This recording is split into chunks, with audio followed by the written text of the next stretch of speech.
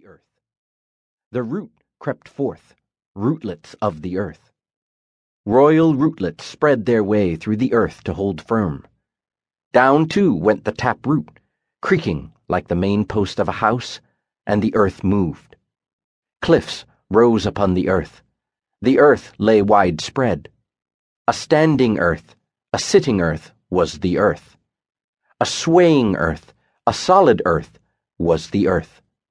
The earth lay below. From below the earth rose.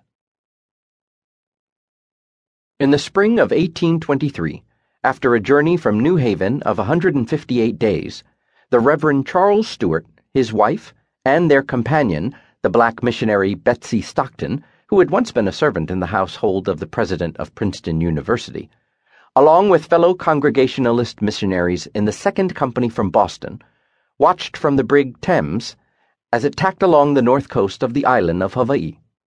The broad base, covered with Egyptian darkness, came peering through the gloom, wrote Stewart in his journal.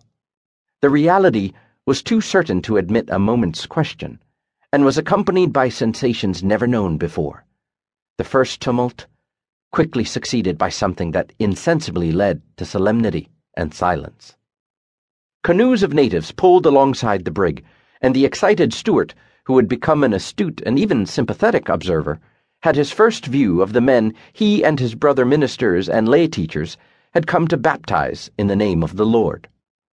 Their naked figures and wild expression of countenance, their black hair streaming in the wind as they hurried the canoe over the water with all the eager action and muscular power of savages, their rapid and unintelligible exclamations, and whole exhibition of uncivilized character, gave to them the appearance of being half man and half beast. A boat was sent ashore, and when it returned, a ship's officer sternly advised the missionaries to remain on board the Thames.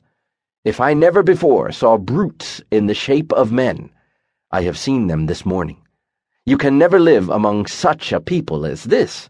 We shall be obliged to take you back with us." Stewart was alarmed. He wrote, "Can they be men? Can they be women? Do they not form a link in creation, connecting man with the brute?" The missionaries did not heed the officer's warning. How could they, after the great distance they had traveled and the avowals they had made? But instead disembarked, confused and alarmed. Stewart was to remain so for some time. There is still dispute and controversy as to the identity and origin of the first human settlers in the Hawaiian Islands, although most scholars agree that the initial voyagers sailed from distant islands, known by Polynesians as Kahiki, in the South Pacific, most likely the Marquesas.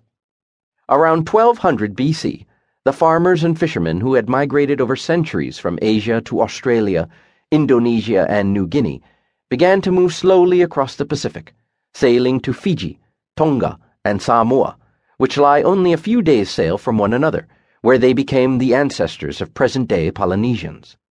After almost 2,000 years, the islanders began to venture farther, eventually reaching Hawaii to the north, New Zealand to the southwest, and remote Easter Island to the east. Historians once believed that many of the islands in the Pacific were discovered by fishermen who had been blown off course, although the fact that the first voyagers to Hawaii carried with them crops, seeds, and animals, as well as women and children, suggests that some of the journeys were deliberate and well prepared. Abraham Fornander, a historian who was a circuit judge on the island of Maui in the late 19th century, believed that the first settlers arrived in the 6th century AD in what would become the Hawaiian Islands, and lived secluded and isolated for 12 to 14 generations until the beginning of the 11th century, when Polynesian folklore, legends, and chants attest a second migration of voyagers who made the journey north from Tahiti, a distance of 2,626 miles. The double-hulled canoes of the settlers were 80 to 100 feet long, rigged with masts and triangular sails woven of lauhala, the dried leaf of the hala or pandanus tree. A raised platform, screened and roofed with mats, was lashed across the hulls for the women, children, animals, plants, and, not least of all, the images of the gods that the travelers carried with them. When there was no wind, men sitting two to a bench would paddle with the guidance of a master steersman, who trained